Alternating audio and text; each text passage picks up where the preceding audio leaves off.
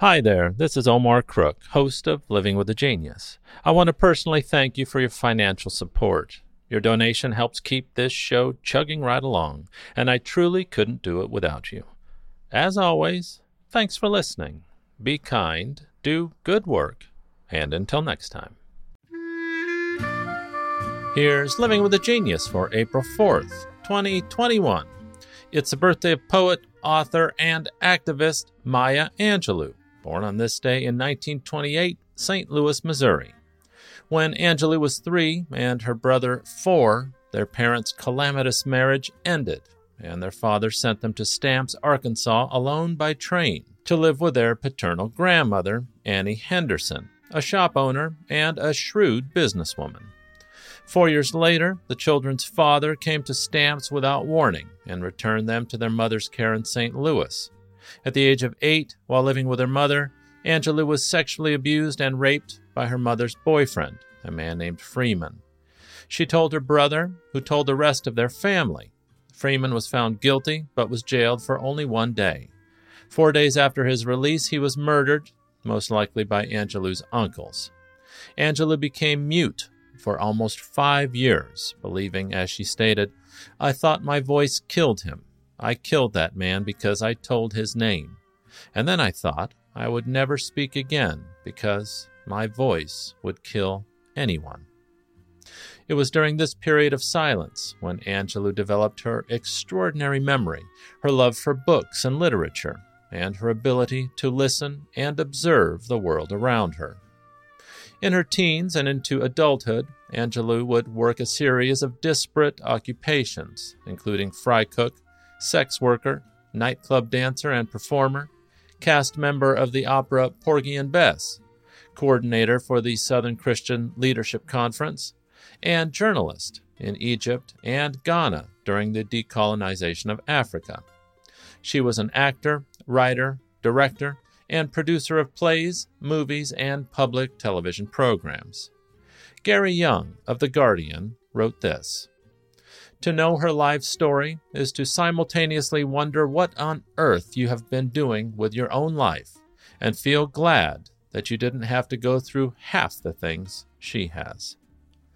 In 1969, Angelou published her first major work, I Know Why the Caged Bird Sings. Of her 8 autobiographies, it would be her seminal work. Angelou uses her autobiography to explore subjects such as identity, rape, racism, and illiteracy. She also writes in new ways about women's lives in a male-dominated society. Maya, the younger version of Angelou and the book's central character, has been called a symbolic character for every black girl growing up in America. Angelou's description of being raped as an 8-year-old child overwhelms the book, although it is presented briefly in the text. Another metaphor, that of a bird struggling to escape its cage, is a central image throughout the work, which consists of a sequence of lessons about resisting racist oppression. Angelou's treatment of racism provides a thematic unity to the book, and literacy and the power of words help young Maya cope with her bewildering world. Books become her refuge as she works through her trauma. In 1973, Angelou moved to San Francisco, and over the next 10 years had accomplished more than many artists hope to achieve in a lifetime. Angelou worked as a composer, writing for singer Roberta Flack, and composing movie scores. She wrote articles, short stories, TV scripts, documentaries, autobiographies, and poetry. She produced plays and was named visiting professor at several colleges and universities. She was a reluctant actor and was nominated for a Tony Award in 1973 for her role in Look Away. Angelou's achievements are too numerous to list in their entirety. In addition to her prolific literary output, Angelou is fluent in 6 languages, was the first black female streetcar conductor in San Francisco. She won 3 Grammy Awards. She was the first female African-American member of the Directors Guild of America, and the list goes on. Maya Angelou died in 2014 at her home in Winston-Salem, North Carolina, after having lived 2 lifetimes in her 86 years.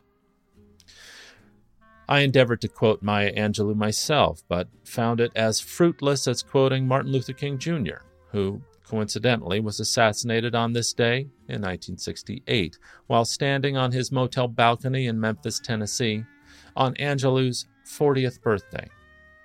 Despite her tragic beginnings, like Martin Luther King, Maya Angelou preached, in her own way, the triumph of love over hate, kindness above cruelty, and the power of courageous compassion. Here she is. There's an African-American song, 19th century, which is so great. It says, when it looked like the sun wasn't gonna shine anymore, God put a rainbow in the clouds. Imagine. And I've had so many rainbows in my clouds. I had a lot of clouds. But I have had so many rainbows. And one of the things I do when I step up on a stage, when I stand up to translate, when I go to teach my classes, when I go to direct a movie, I bring everyone who has ever been kind to me with me. Black, white, Asian, Spanish-speaking, Native American, gay, straight, everybody. I say, come with me. I'm going on the stage. Come with me, I need you now. Long dead. You see? So I don't ever feel I have no help. I've had rainbows in my clouds. And the thing to do, it seems to me, is to prepare yourself so that you can be a rainbow in somebody else's cloud. Somebody who may not look like you, may not call God the same name you call God, if they call God at all. You see? And may not eat the same dishes prepared the way you do, may not dance your dances or speak your language, but be a blessing to somebody. That's what I think. Thanks for listening. Be kind, do good work, and until next time.